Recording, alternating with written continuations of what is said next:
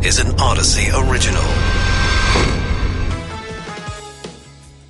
This is KNX In Depth. I'm Rob Archer. And I'm Charles Feldman. A major conclusion when it comes to former President Trump and Russia will go in depth. Climate change could start ruining your travel plans. We'll explain.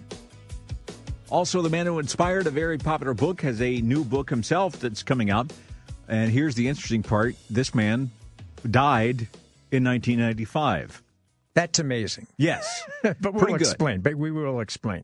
But we start with the conclusion that the FBI should never have started an investigation between the Trump campaign and Russia back in 2016. That from the special counsel who has been looking into that for 4 some odd years. With us is defense attorney and legal analyst Rachel Fassé. Rachel, thanks for being back with us. Thanks so much for having me. So as I understand from what I've been reading so far, there's kind of a little bit of something for everyone here. On the one hand, the Trump administration, when Mr. Trump was president, was hoping that this special counsel would find some deep, dark conspiracy within the halls of the U.S. government. He did not find that. On the other hand, it would seem to me that Mr. Trump and his supporters could look at this and say, I see, we told you so. There was no collusion between Mr. Trump, his White House, and Russia. I think you're right. I think it is a well-timed report as it relates to Mr. Trump, and then saying basically there was no evidence at the start of the investigation to commence the investigation. So really all they're talking about in this report, as far as I can tell, is that the evidence wasn't there before they began the investigation. And let's remind everyone that Mr. Durham is a Trump appointee appointed by William Barr in October of 2020.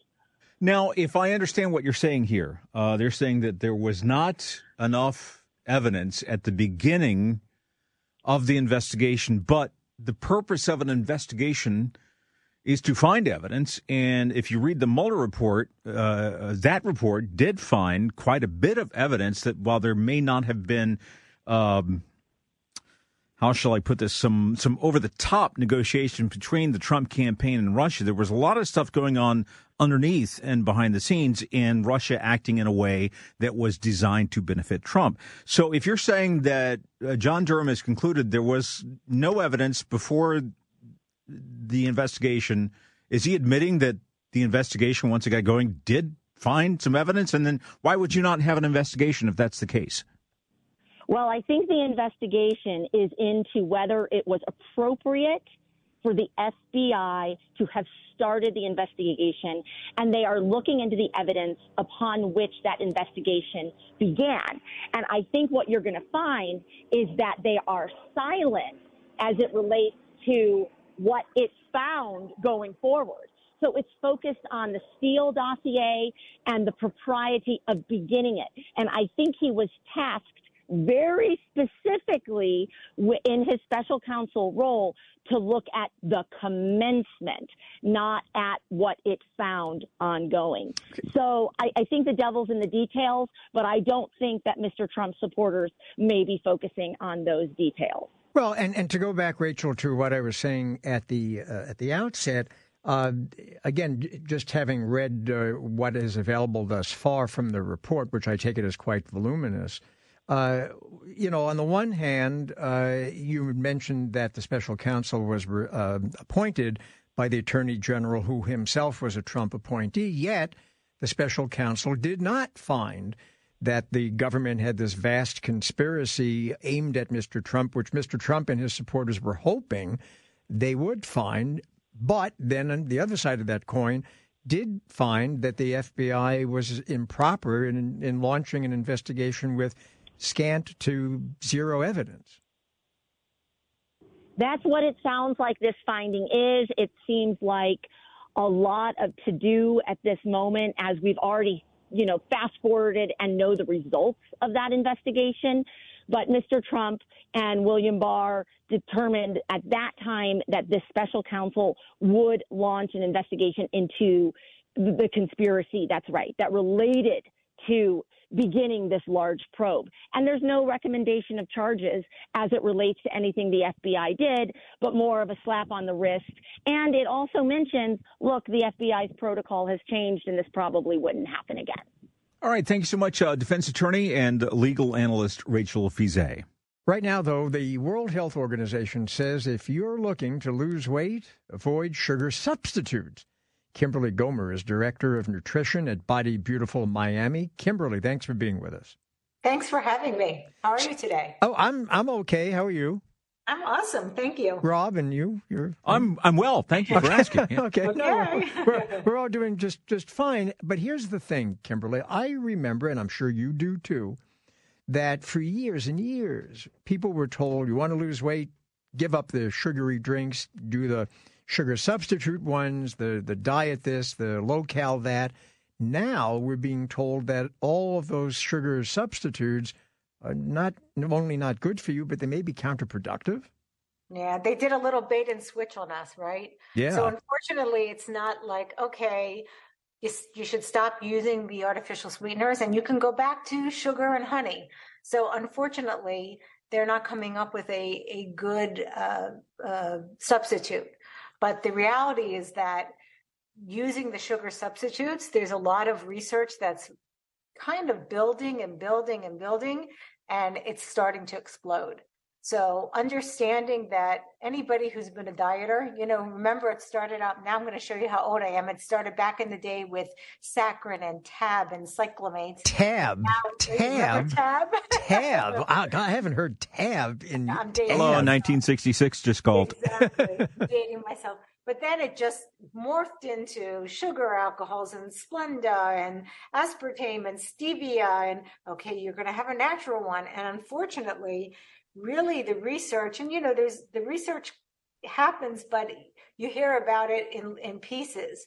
And it takes a long time until it translates to actually changes in the food industry and things like that. But if you want, I can just speak a little bit about what is the problem with these artificial sweeteners. Well, I'm going to ask you that because you wouldn't know it to look at me, but my wife is a fitness and health and life coach, and she has been telling me for years that she doesn't want me drinking Coca-Cola, but she would rather me drink the regular sugar Coca-Cola than the Diet Coke, because the stuff in the Diet Coke is more harmful for. So she's been saying that for years. Why did it take the World Health Organization so long to catch up to my wife? And what is the real problem with these artificial sweeteners? Yeah, so I'm not going to agree. I think I've disagreed with this conversation before. The last time we chatted, I think that the sugar is as bad as the artificial sweetener. And that's really unfortunate because I'm not giving you a lot of options. But that is the truth, is that we know there are problems with sugar. You have sugar, it elevates blood sugar, it puts on weight. It's not positive for weight loss, especially in the form that we're getting it in processed foods and et cetera. But the artificial sweeteners, where we can say, okay, we don't have calories. How could this be bad? Well, here's the real deal. So there are really two main issues. One is our gut health. So we all know, or many of us know, that there's a lot of talk in the nutrition world about the gut and about the microbiome, which are these our gut that have to eat things, the food, and they produce all kinds of elements for our body. And the idea is that eating or consuming artificial sweeteners may disrupt some of the good bacteria in the gut. And the way it does it is we look at the gut and say, okay, well, what's going on with this bacteria? Well, what can happen? And by the way, it's not for everybody, but it's for some people, is that there's been an association of these artificial sweeteners being a cause of gut issues. So what will happen is, if you think about something sweet, like I'm thinking about a hot fudge sundae, even if you don't even smell it, you just think about it, there's a response that your body has. And when you actually consume artificial sweeteners, even though there are calories, there's a response that your brain and your body have to the sweet. And what happens is it releases what they call the cephalic phase. And that is basically an insulin response in the body. So even before sugar comes into our bloodstream, the body gets prepared for it by producing insulin. So it's triggered by the sight, the smell, and the taste of food. So the sweet taste of and we know if you've had artificial sweetener, it's much sweeter than sugar, right? So now we've gotten used to a very sweet, oversweet taste. So the question is that going to spike insulin and then have that cascade of problem with blood sugar and then weight? So Kimberly, here's the issue. Before you mentioned it, I was not thinking about a hot fudge sundae. Now I am, and I'm almost obsessed with broccoli. Wait a minute. There's no way I'm going to broccoli from a hot fudge sundae. That's never going to happen. Well, how about, wait a minute. You're in California with the gorgeous produce. How about a gorgeous watermelon? That's amazing. But right? Funny you mention our produce, because in our next segment, we're going to be talking about citrus, with that. And they're not doing so well. Oh, no. All right, thank you. Thank you so much, Kimberly Gomer, Director of Nutrition at Body Beautiful Miami. And I'm not, unfortunately, kidding about that. Right. When we come back, Southern California citrus trees could be in big trouble because of a really tiny, very small bug. And a little bit later in the show, the man at the center of a famous and touching book is out with a book of his own, but he's been dead for nearly 30 years. Huh. I know. It's like, how did he do that? What kind of agent does he have? A very good one. Got to be a good one, yeah. Right now, though, a disease is attacking citrus trees across Southern California. Ken Pellman is with the LA County Agricultural Commissioner's Office. Victoria Hornbaker is the Director of the Citrus Pest and Disease Prevention Division in the California Department of Food and Agriculture. Thank you both for joining us today. Thank you. So, starting with you, Ken, what is this disease and what's it doing? Well, it's a bacteria, and it attacks citrus trees and closely related plants. And what it does, it's a flow inhibitor. So it kills the flow of nutrients to the tree, and then eventually it kills the tree. So we don't want this bacteria spreading, and we're fighting the spread of it. Well, Victoria, talk about fighting the spread of it. I mean, this bug has been around for, a decade or more, but it is getting worse, as I understand it, in both Los Angeles and Orange counties. So what is being done, and is it really effective? You're right. So our first detection of the Asian citrus psyll, the insect that carries the bacteria, occurred in 2008 down in San Diego County and then in Imperial County. And in 2009, we found it in LA. So what we do is we have staff out looking all the time for symptoms of this disease. And if we find diseased trees, we get them sampled by our lab in Sacramento. We come out and we treat the tree, and we treat all of the other citrus trees in a 250-meter area, and we remove the positive trees. If you remove the positive tree, you're taking out that bacteria from the environment, and the Asian citrus psyllids can't feed on it. Who's winning the war, the citrus or the bug? Well, I'm an eternal optimist, so I like to say that we have done a better job than anywhere else in the world where they've gotten this bug and disease. We are still preventing this from getting into our commercial citrus production, which is a big win for California. We are seeing, an uptick in positive trees in LA and Orange, as you stated, but, we're keeping those in those areas that are away from commercial citrus, which is very important. Ken, so we're doing a good job of keeping this under control, according to Victoria here. But if it was not under control, what would that mean for us? Obviously, I'm thinking citrus price is going to go up, but that fruit, once it's infected, can't be used for anything anymore, right? Well, what happens is when the tree becomes infected and it starts it starts hindering the flow of the nutrients, the fruit gets, you don't want it. It gets bitter tasting. It's misshapen. It falls off of the tree early. So it's not like it's going to hurt people to eat it, but they're just not going to want to eat it. So that's the important thing, is this disease is not directly a threat to people or pets for that matter, but it does kill off the trees. And people, they love having their citrus trees at home, and they don't want them to die.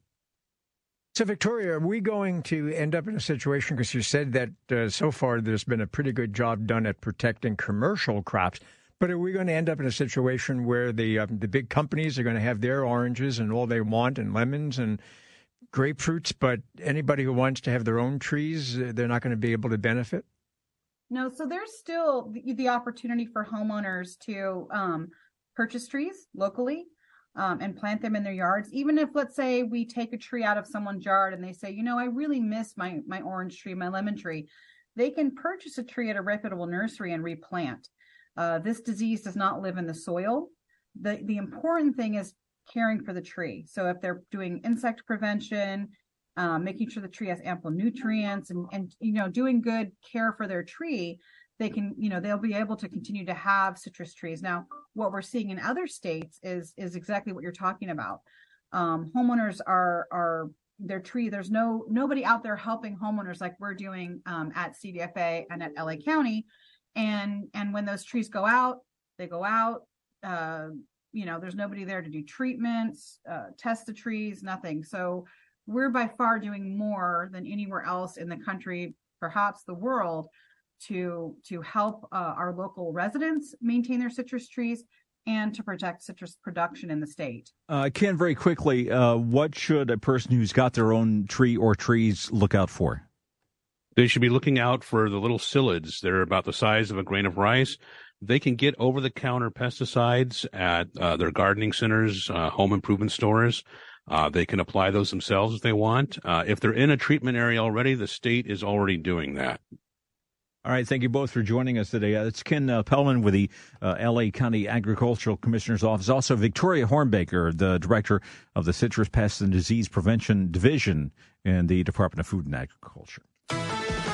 You're listening to KNX In Depth with Rob Archer. I'm Charles Feldman. If you have a big vacation planned this summer and already have your flight booked, you might want to hope that there are no big heat waves. That's because the FAA and climate scientists have a warning now about extreme heat and airline performances. Dan Bubb is a former airline pilot, current professor and aviation history expert at the University of Nevada, Las Vegas. Dan, thanks for being with us.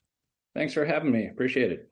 So what they're saying, as I understand it, is that because of climate change, we're expecting much hotter weather to be the norm, at least in parts of the country and parts of the world, as we go forward. And that could, the suggestion is, wreak havoc with airline schedules. How so? Okay, in aviation, there's something we call the 3 H's, high, hot, and humid. So if you have an airport that's high elevation, you have what's called density altitude, and that means the air is thinner and the airplane takes longer distance to take off on the runway.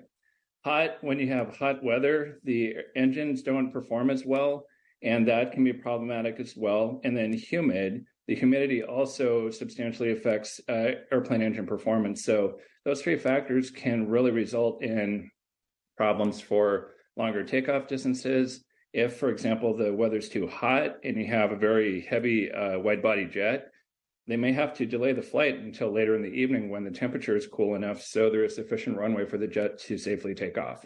Okay, so the issue would be if this is climate change, this is something long-term. This is something that airlines would have to deal with for a long time. So that would I could see how that would affect the hub and spoke model, any kind of model of air travel. If you have to delay a lot of flights during the daytime and cram them all into the nighttime, we're going to see some very crowded skies, are we not? Yes, we will. And so what it's really going to do is test everybody's patience. And so I know it's hard.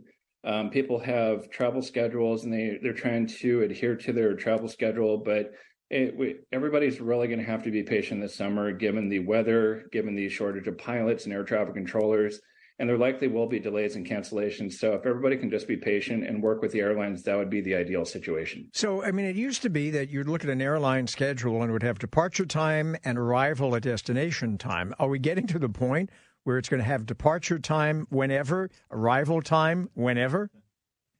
It all depends on the airline schedule. I know the Biden administration has been checking on the airlines, and the airlines are going to have a reduced travel schedule in the summer. So there might not be as many flights. There might not be flights at the same time that people are used to them, but you're still going to have a dependable departure and arrival time. It just will be a lighter flight schedule this summer. So the airline industry already facing a lot of headwinds. See what I did there? Yes, I saw that. Yeah, thanks a lot. So noted. It took me a few minutes to come up with that. But already facing a lot of difficulty ahead. Is this going to knock some smaller carriers out of business at some point? Because as we say, this climate change issue is not a short-term thing. It's going to be a long-term thing. Is that going to knock more carriers out? It might, although the demand for air travel is going to be pretty steady. And in fact, all indicators show that it's increasing. So I don't know that smaller carriers are going to get knocked out of business necessarily. But again, it depends on what are the most profitable and heavily traveled routes that the airlines look at. So if they have smaller markets where there are fewer passengers, then they're probably going to look at reducing or eliminating those particular routes. I can see people hearing this starting to now look at their thermometer, or, at least where they're going, or maybe even where they're departing from, to see how high is that going to go. And I realize it depends on the aircraft and the length of runway, but in general, is it possible to sort of look at a temperature reading and go, we're getting to a point where this may be a problem for, my flight to New York today? If you're flying out of Phoenix or here in Las Vegas, it possibly could be, depending on what the temperature is. I mean, if it's around 120 to 125, then yeah, there's probably a decent chance that they're going to delay the flight, because you don't want to overstress and overexert your engines, because that can create a big problem. But elsewhere, you should be okay. So if you've got these hot patches over the year, and it's going to be in some locations and maybe not others, would some of the airlines be able to route around that, or is that too big of a diversion? They could route around it. Again, most likely they're going to delay the flight because it's simply too hot. And of course, it depends on the runway length. Now, Phoenix and Las Vegas both have very long runways, so they should be able to accommodate the planes. But yes, if you have, say, for example, a British Airways 747, that's going to be a full flight with full bags and fuel. They may take fewer bags, or they may take a little bit less fuel because the plane may just need too much runway to get off the ground. So those are things that the pilots and flight dispatchers have to take in consideration when they work together. All right, thanks so much, Dan Bubb, former airline pilot and current professor and aviation history expert at UNLV on the effects of climate change on air travel. So another thing to worry about. Yeah. Now we have to worry about temperature. You may remember that famous book, Tuesdays with Maury. Writer Mitch Albom visited his college sociology professor, Maury Schwartz, as Schwartz was dying from ALS. Well, Albom wrote about how Maury taught him lessons about life and living. Now, Maury died in 1995, but his work lives on thanks to his son, Rob, great name, who just put together a new book of Maury's writings called The Wisdom of Maury. Thank you so much for joining us today. Oh, thank you for having me, Rob and Charles. I appreciate it. So right off the bat, what's some of the best wisdom of Maury that you could share with us right now? Okay, just like bang, bang, bang. Great. Well, I think there are 5 sort of things that he suggests that aging people can do, and really people of any age can do, to maybe live a little bit more joyously, a little bit more creatively, a little bit more connectedly. So he suggests, first of all, that laughter is extremely important in people's lives. And sometimes people seem to forget this. So seek out what makes you laugh, what you find humorous, and, indulge in that. He also suggests meditation. And I think that it's really, really great for everybody to meditate. Calms you down. You can forget all your worries and just, concentrate on your breath or whatever meditation you're doing. He suggests that you focus your energy on one thing or something that's important to you. For example, create a new interest for yourself. If you find life to be monotonous or boring, figure out what interests you and really get into that. He suggests that you develop your relationships with your family, your friends, everybody to more depth. And actually, there's a lot of discussion in the book about things that get in the way of our human relationships. I don't have time to go through all of them with you right now, but there's a lot of stuff. There's some fantastic discussion about regret, for example. We all have regrets in our life, but are they holding us back, or is there a way we can move past them? So that's some of the stuff that's in the book. We mentioned that your father died in 95, right? That's right. Okay. So in doing this project, Rob, did you sort of in a way reconnect with your father? Because I would imagine delving into his thinking and putting it together in the form of a book must have resonated in a way that it wouldn't have, say, with another writer who was not related to the subject matter. Oh, absolutely. So there's a bunch of things that I should say here. So first of all, I talked with my dad a lot while he was writing this book. And this is a book that he wrote. This isn't just notes or things that he had lying around his study. He wrote a whole book from 1998 to 1992 and then wasn't able to get it published. So I had a whole manuscript to work with. It wasn't just random things. But as you say, yes, I mean, of course, as I read it, I could hear his voice booming in my head. So it was wonderful to re-experience all those things. Now, you talk about a little bit about regrets. Do you have regrets regarding your father that your father's writings brought up for you? That's an interesting question. You know, I'm not going to say that I necessarily had, big regrets, but I think we all have small regrets. When my father got ill, I was living in Japan, and I suggested to him that I could move back to the United States and, be with him the whole time. And he said, no, I don't want you to change your life that drastically. So what I did was I traveled back and forth between Japan and the United States many times over the course of his illness, which was 16 months. But, given everything that's happened, maybe it would have been better if I'd moved back and lived at home for those 16 months. So that's something of a regret. Did you discover anything in going over this manuscript that, as you said, your dad wrote years ago? Did you discover anything that perhaps even now surprised you?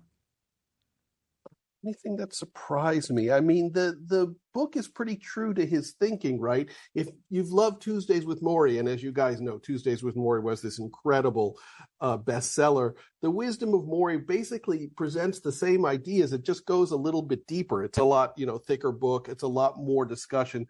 Tuesdays with Morrie is a discussion between Mitch and my dad, and it's pretty, straightforward and direct. This has a lot of depth to it. But did anything surprise me? Not really. I mean, Dad and I talked a lot about this book while he was writing it, so I was very familiar with it. I'm like a lot of people, I think. No, you're not like anybody I know. Thank you. No, not at all. I make jokes a lot. I laugh at life. I try to find things that are absurd and laugh at them. But at the same time, I'm also a worrier. I'm always worried about things. I always tend to think the worst of any situation that comes up. The boss doesn't say hi to me. Oh my God, I'm going to get fired. I'm that kind of a thinker, but I'm aware of that, and I try to keep that in check with laughter. But I'm not always successful. Any advice for me that I could find in this book? Yeah, I'm sure there is. I think that this is something that plagues a lot of people, and I think some of the things that I mentioned. So first of all, if you meditate and you forget all of those worries and just focus your mind, I think that may help you. I mean, whether it help you as much as it would help somebody else, it's hard to say.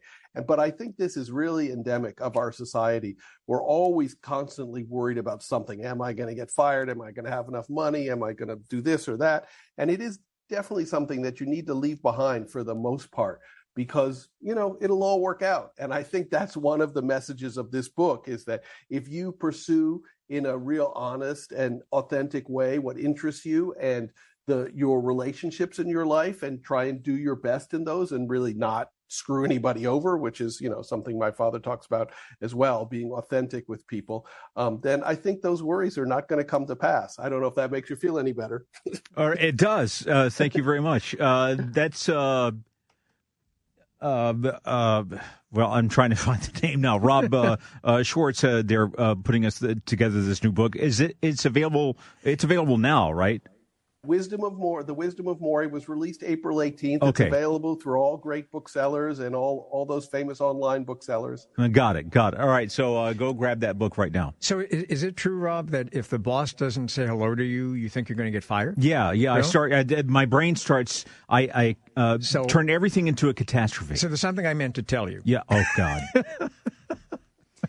Now you're worried. Now he's worried. Look at him. You look worried. Stop worrying. Anybody got a Xanax I can borrow? Thanks. All right, that's it for KNX In Depth. I'm going to go to Worry in the Corner now. We'll be back tomorrow at 1 p.m.